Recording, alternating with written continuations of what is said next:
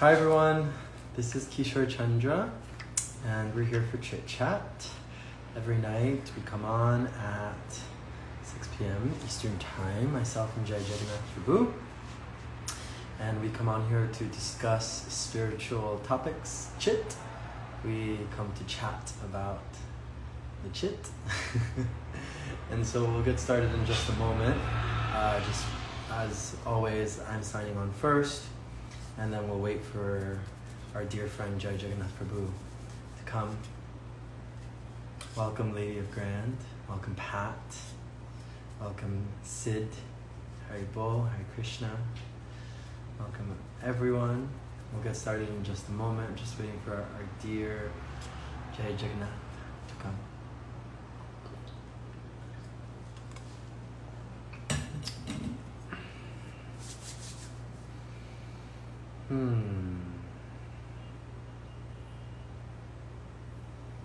Let's see. When will our dear Jai Jagannath come?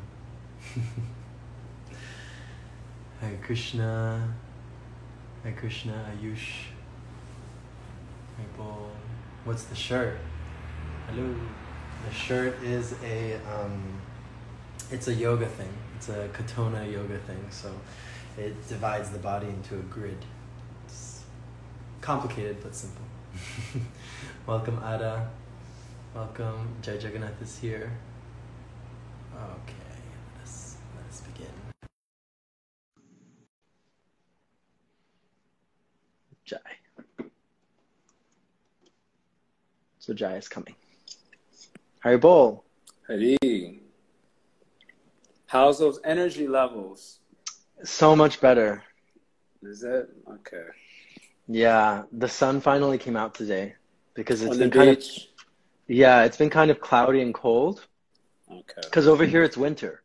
Oh, sure. Yeah, not in the way that we understand winter, but like the winter over here is like high 75 or like high 80, low 69 or something like that, you know. Right. But it's cloudy a lot. So today was the first time in a while that the sun came out, and so I went to the beach and I was there for a while, and so the energy levels are quite nice, quite good. How about you? How's the energy? How was your Julan Yatra yesterday? Yeah, cute. The deities are very cute here, and I saw. The festival is very simple. So yeah, it was nice. It was uplifting. It's so nice doing bhakti in front of the deities. Yes. I know. I made a comment. Well, I didn't make a comment. I shared a sort of agitating meme the other day on Facebook. Which one was it? The mask one. I knew that would be super agitating, but I just shared it because I thought it was just funny. I didn't really care about the truth of it or not. Of course, as you know, due to my conspiratorial bending, I tend to be suspicious about a lot of the mandates being imposed upon the society. But in any case, I didn't really care about the truth of it as much. I just thought it was funny, but it really triggered a lot of persons. And oh my God, I forgot what I was about to say. What were you just mentioning? Come on, about the beach. About the beach and the energy levels and I totally forgot how I was connecting that. That's what I was saying. I was saying that I was at the beach and the energy levels and the winter. Yes, the deities. Thank you. The deities. God, dude. What's going on? This is what old age sounds like. So yeah, anyway, because of the meme was saying, you know, it was basically making a commentary against mask wearing, basically, in short. Yeah. And someone was saying, like, if you can't stay home and do devotional service, then I guess our sadhus are screwed. Or something like that. Someone made a comment like that, suggesting that bhakti is as powerful done at home as bhakti done at the temple, which is okay theoretically speaking, but factually speaking or experientially speaking, for the vast majority of individuals, devotional service done without the support of the deities means that it's likely your bhakti levels is going down and going down hard. That's just fact. And this would be something that would be interesting to explore. There's a whole chapter in the Jaiva Dharma, which is a book from Bhaktivinoda Thakur, breaking down all the sort of fundamentals of bhakti philosophy in a very sort of systematic way. It's a very pleasant book to read. Even if you're a newbie, it has 3 sections. Even if you're like very new to bhakti, the first 2 sections of Jaiva Dharma, super brilliant book. And the way that the Jaiva Dharma is composed is a set of questions and answers between bhaktas and outsiders, those who are outside the bhakti community. So there's one chapter in the book where there's a bhakta having a conversation with a Muslim. And Islam doesn't look upon deity worship very favorably. So that whole chapter is about deity worship. It's a very amazing insight that Bhaktivinoda Thakur gives there about the importance of deity worship and the deity. And anyway, at one point he says that without the support of deity worship, we would all basically become atheists. And essentially, maybe not philosophically atheists, but psychologically or behaviorally speaking, more or less like, atheists. And I haven't been in front of the deity since I left New York. I was in Florida, and the Krishna house was there. They have a set of small, cute Gaura-Nitai deities, but they were very strict not to allow anyone into the temple because, of the fear surrounding the COVID situation. So I basically didn't go. And then I came here I'm in Prabhupada Village in North Carolina. They have these super cute Gaura-Nitai deities. You saw the picture. I saw, yeah. They're mad cute, right? They're super cute, yeah. They're like very charming deities. And I don't know, just being before them, like I go to the Govinda's prayers in the morning and I do Gaur Puja and we do Kirtan for the deities. And I just felt an immediate uplift to my bhakti that was not there without the support of the deities. So yeah, I'm feeling, I still got a lot of depression to get through, but I'm just, bhakti in front of the deities makes a big difference. And there's a reason why deity worship is one of the 5 most potent and important angas of bhakti, next to Bhagavatam, chanting the holy name, association with devotees and living the Dham. Deity worship's like up there, the most potent practice, and I've just been feeling getting the practical experience of that. So I know a lot of people out there thinking that bhakti is about what's in the heart. That's okay. That's like what you tell the newbies who have a little bit hard time with with God being Krishna. Like, it's super weird that God could be a cowherd boy, wearing these sorts of clothes with this sort of mood. That's a little bit strange. So it's easier to explain to people that bhakti is in the heart. That's something that's easier for people to like kind of embrace and wrap their head around. But, bhakti essentially means a relationship between bhakta and Bhagavan.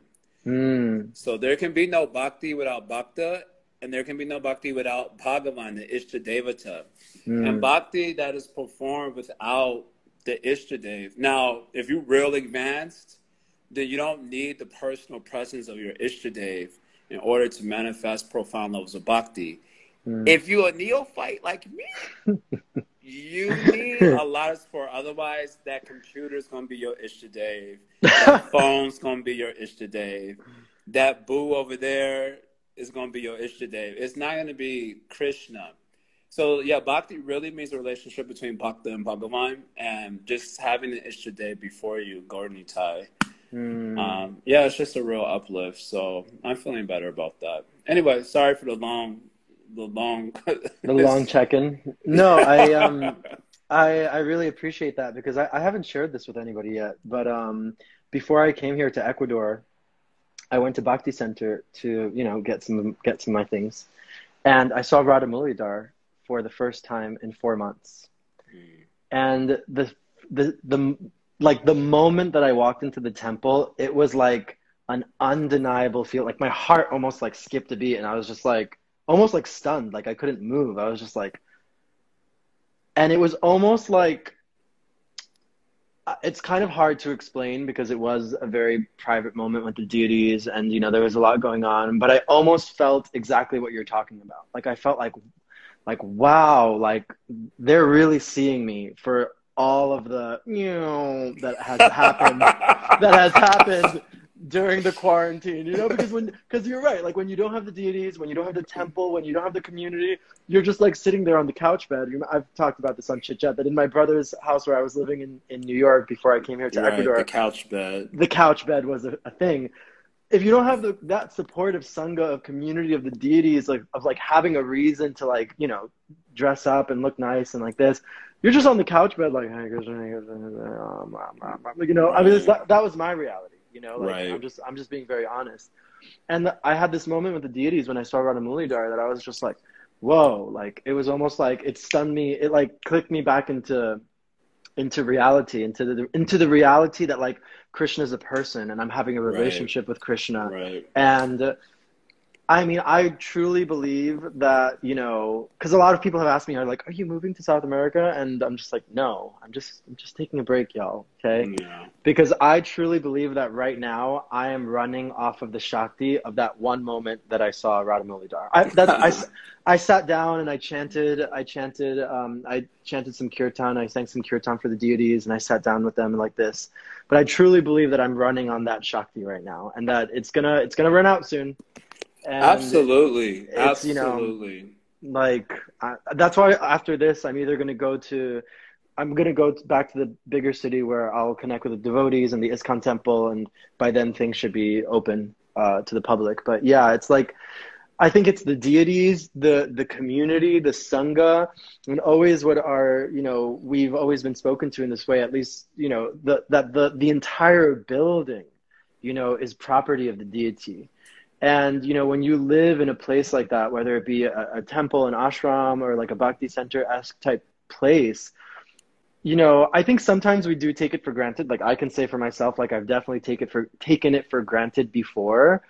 But there were many moments where I was just like, wow, like this is, you really see people transform coming into those doors. They like leave behind whatever's going on in their life. Yes. They come through the doors, and it's really by the mercy of the deities. It's really by the mercy of the deities, and each deity has their specific bhav, and Radha Mulidhar specifically has their bhav.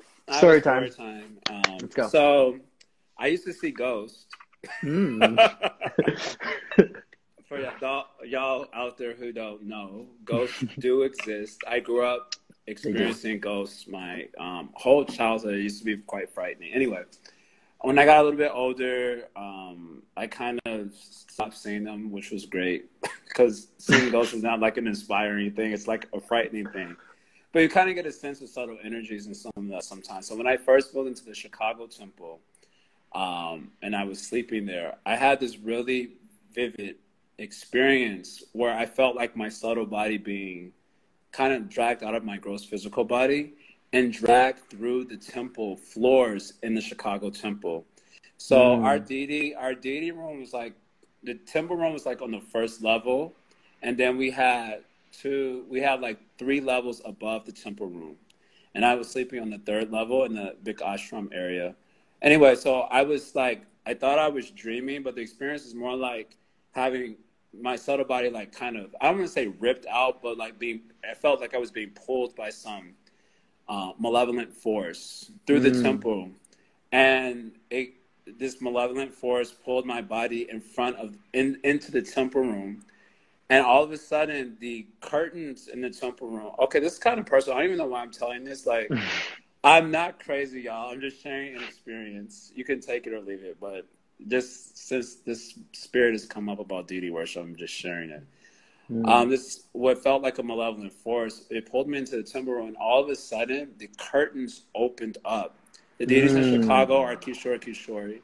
And so the curtains kind of opened up, and it was just like this bright effulgence coming from the altar, where I could still clearly see Kishore deities very vividly. But it was like a bright effulgence coming from the altar. And then suddenly the floor opened up.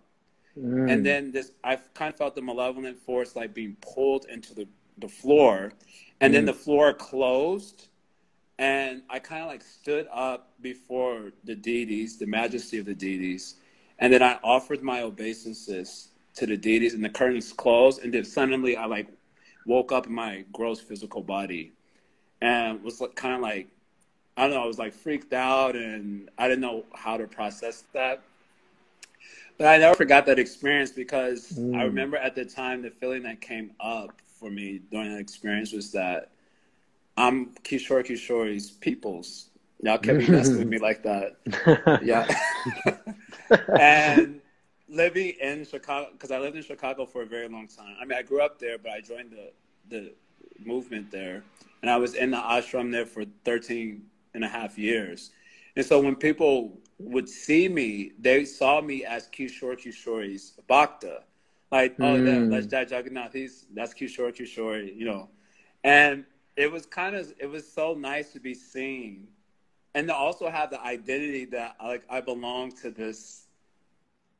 These are my lordships. These are my deities. And it's very interesting because I travel to a lot of different places. And oftentimes when I go to different places, people will either give me pictures or have pictures on their altar of Kishore Kishori. And it's always been, even here in the house, the devotees have a picture of Kishore Kishori as their altar. And yeah, it just feels strange and endearing also to feel that, you know, I belong to Kishore Kishori, I belong to their lordships. And that is also kind of this, if you read from the CC, that's just, Bhakti kind of begins there with this attitude that Krishna, I am yours. Yes. And the deities really, the deities are considered as an avatar that helped to establish that identity, that relationship of identity. Otherwise, it's not possible. And yeah. So anyway, it's just nice to have deities. It is. And more than having deities, they really have you. Yeah. You know? And like that experience you're talking about, like of being held, you know? Yeah. Like, I remember, okay, sorry, now all these deity stories come in my head. I won't come. I was a pujari for Kishore Kishori for a few years. I'm a terrible pujari. A pujari is like a priest who goes on the altar. I'm a legit terrible pujari. I don't follow the rules properly. I don't do mantras properly. I don't have the right ball. I'm a horrible pujari. But in Chicago, most of our pujaris were women.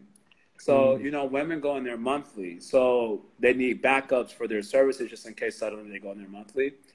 And because I was one of the only male pujaris, I was like back up for like a lot of devotees, which was really annoying because I was so bad at pujari service. Like I can't explain it right now, but I'm terrible. I'm just laughing because I know, because I remember at Bhakti Center, I remember at Bhakti Center you telling me about when you had to go on the altar, and I would just be there listening like,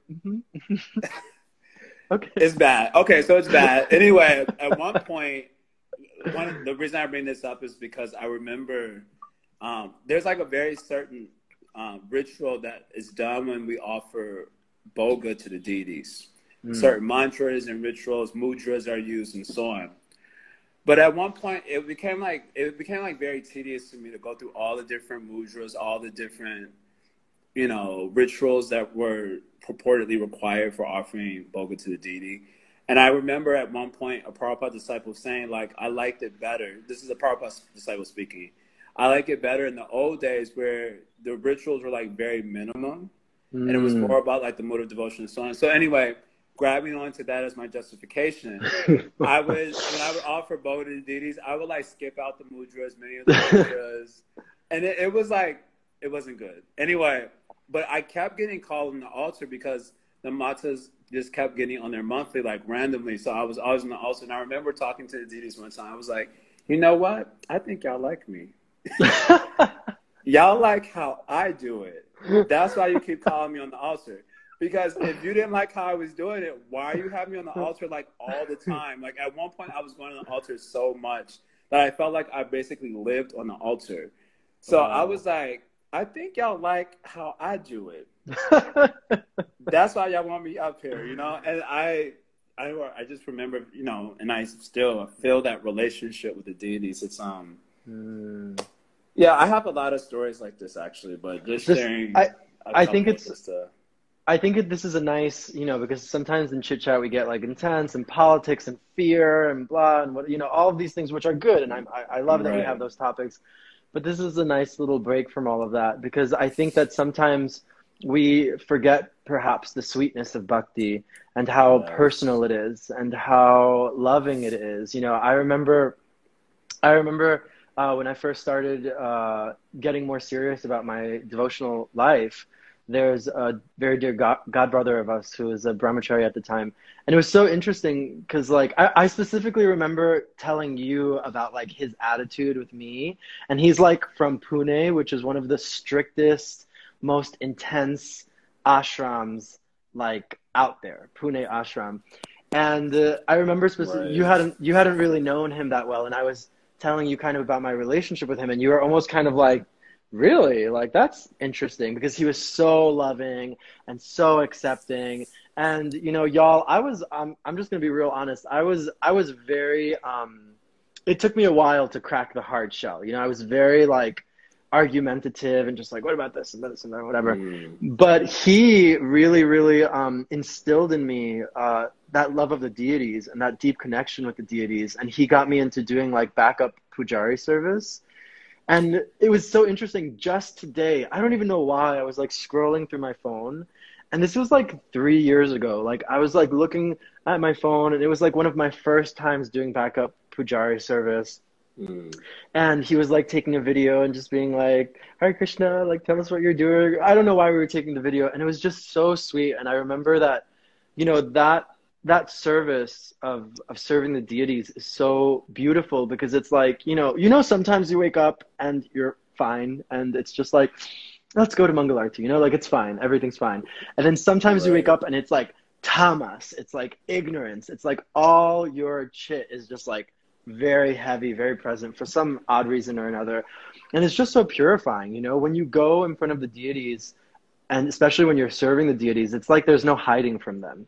And it's not that there's no hiding from them, and like I never felt like ashamed, like, oh, you can see all my awful stuff. It just made it that much more personal, like, wow, you can really see me. It was that same feeling when I went to go see Radha Mulidhar before I came here. It was like, oh, it was like, I almost felt like, like when they put the spotlight on the person, like trying to steal stuff, oh, hands up, like, right. That's kind of how I felt when I saw Radha Mulidhar. I don't know if that's a good metaphor, but it's like, we all do our sneaky stuff, like we don't need to go into details. Whatever it is, our flavor of sense enjoyment is that we are not able to give up for some reason or another. And when I saw Radha Mulidhar, it was like, oh, hands up. I was like, oh, that's right. You can see me at all times. Right. And I think specifically with the deities, it's so beautiful because it's that physical reminder that, you're never alone, actually. And I think I really liked what you said, that it is very difficult to practice bhakti at a neophyte stage without deities, without sangha, without temple, because, we do live in a world, societally speaking, that individualism has been very, like, it's been championed, it's just like totally cool to be alone. And not only be alone, but that feeling of you only have a responsibility to yourself. That feeling of just like, I'm on my own, I do what I want, whatever, no one's here, woo, like go crazy. And it's like, no, the deities are that constant reminder that Krishna's like in our heart, that Krishna's with us at all times. He sees what we're doing. He knows what we're up to. He knows our consciousness. And it's a little, it can be a little, intimidating or a little bit confrontational. But I think that the deities always give that sweet reminder that, it is confrontational, but also there's that sweetness to it, that it's like they're with us at every step of the way, and we're not actually alone. Even if you're ignorant, I have another story here. I'm remembering a lot, actually. But here's another one. When I first was coming around, I don't think I had moved into the temple yet, but it was the summertime, because I first started coming around the temple in April. And I moved into the temple maybe about 7 months later in November. So in between was the summertime, and during the summer period, the Rath Yatra happened. But I didn't have any money to go to the Rath Yatra. The Rath Yatra in New York was happening.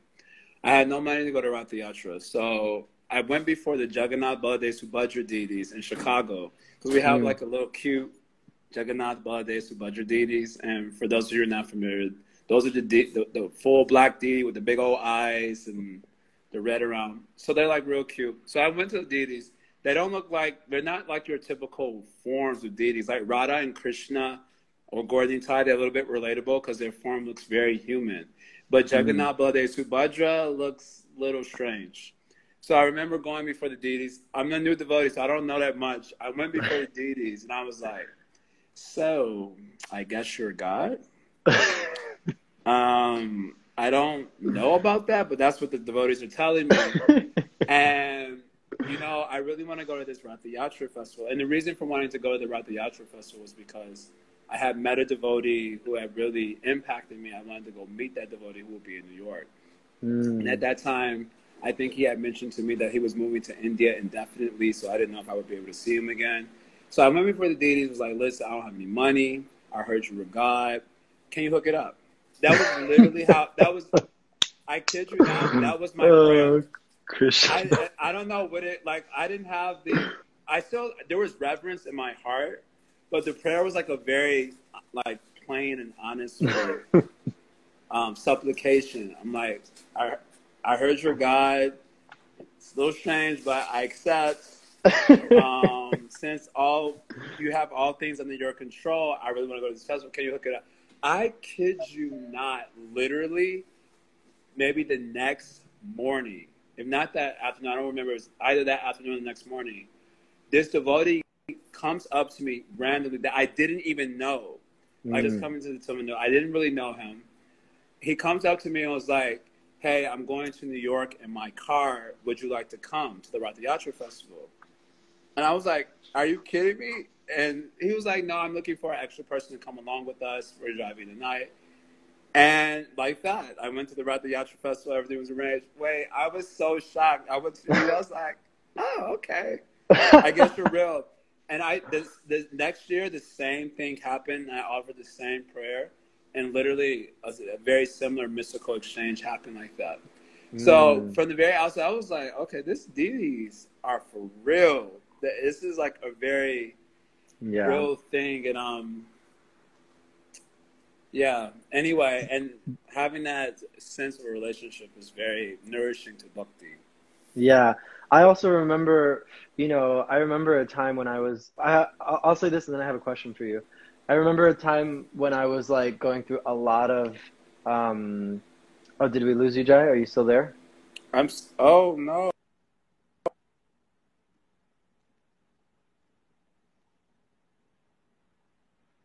Uh-oh. Story time has come to a pause. It froze.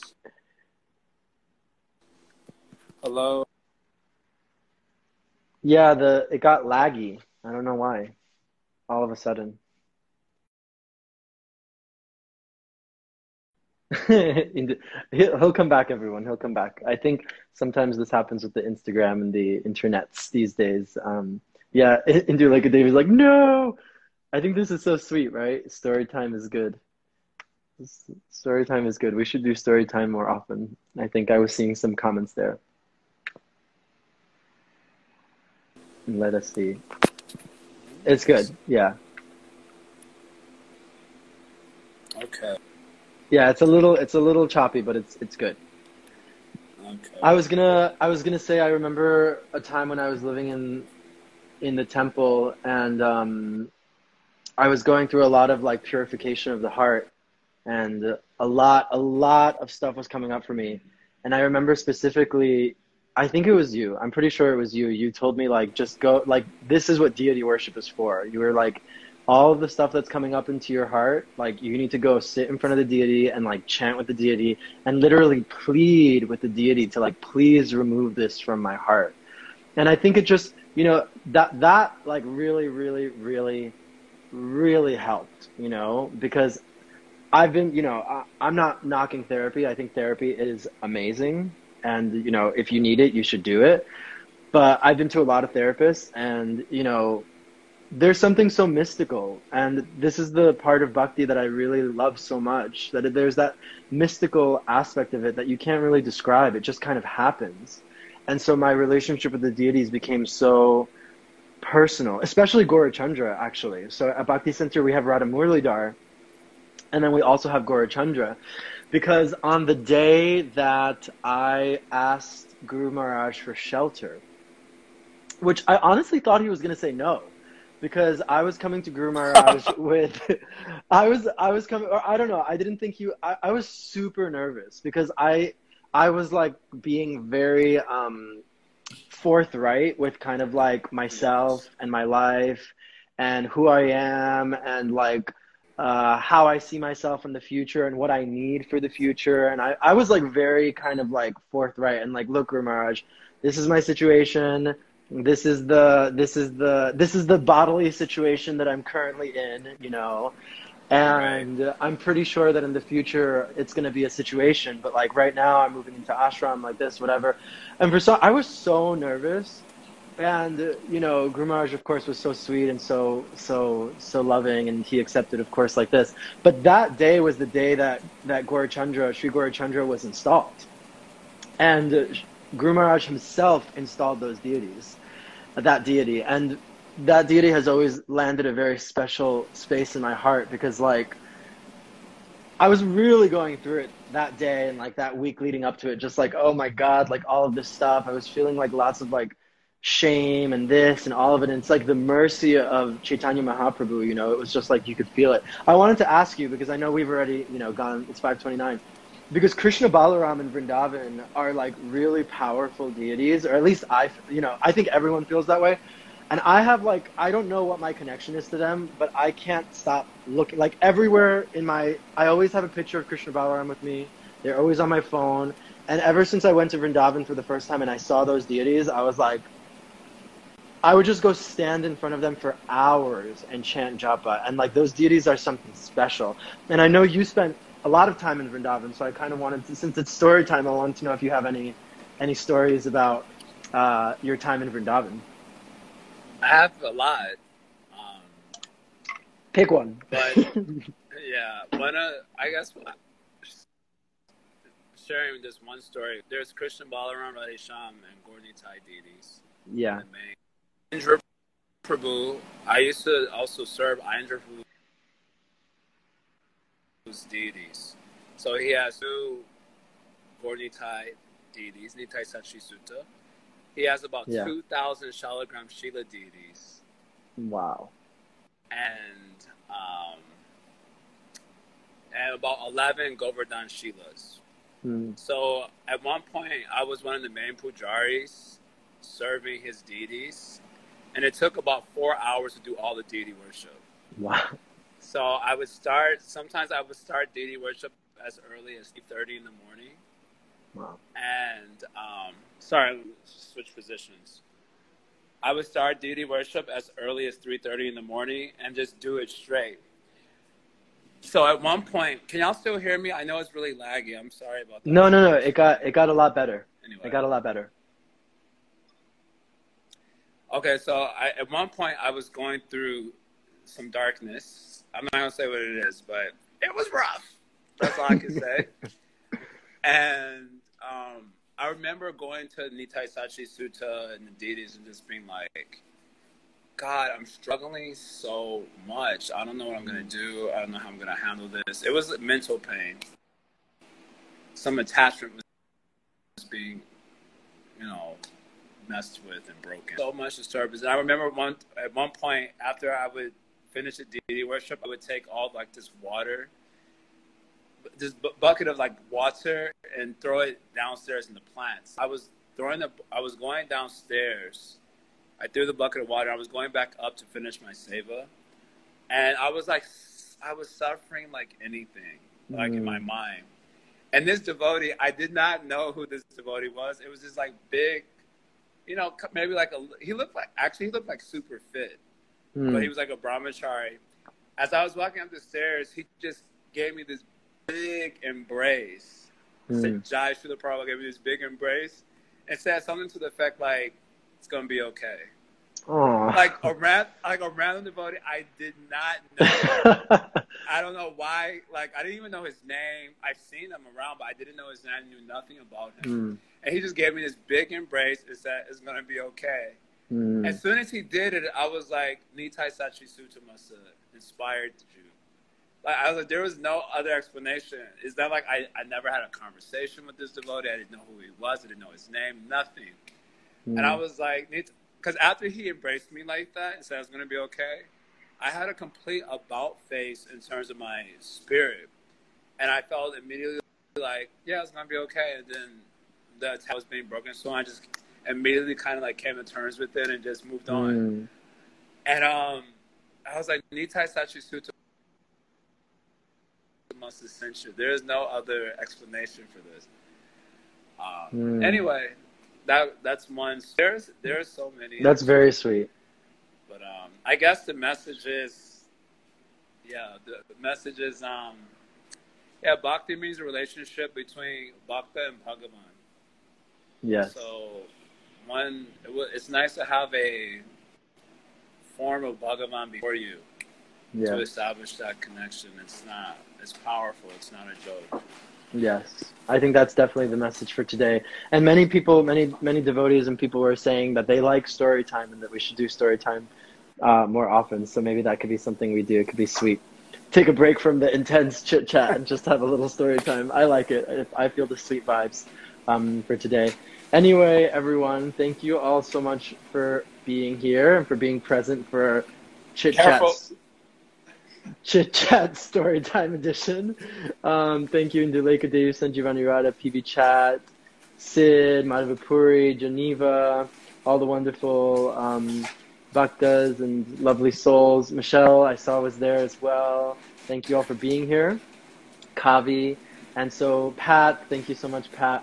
So we will see you tomorrow at 6 and we'll see where we go from there. Thank you so much, Jaya. Haribol, thank you. Hare Krishna.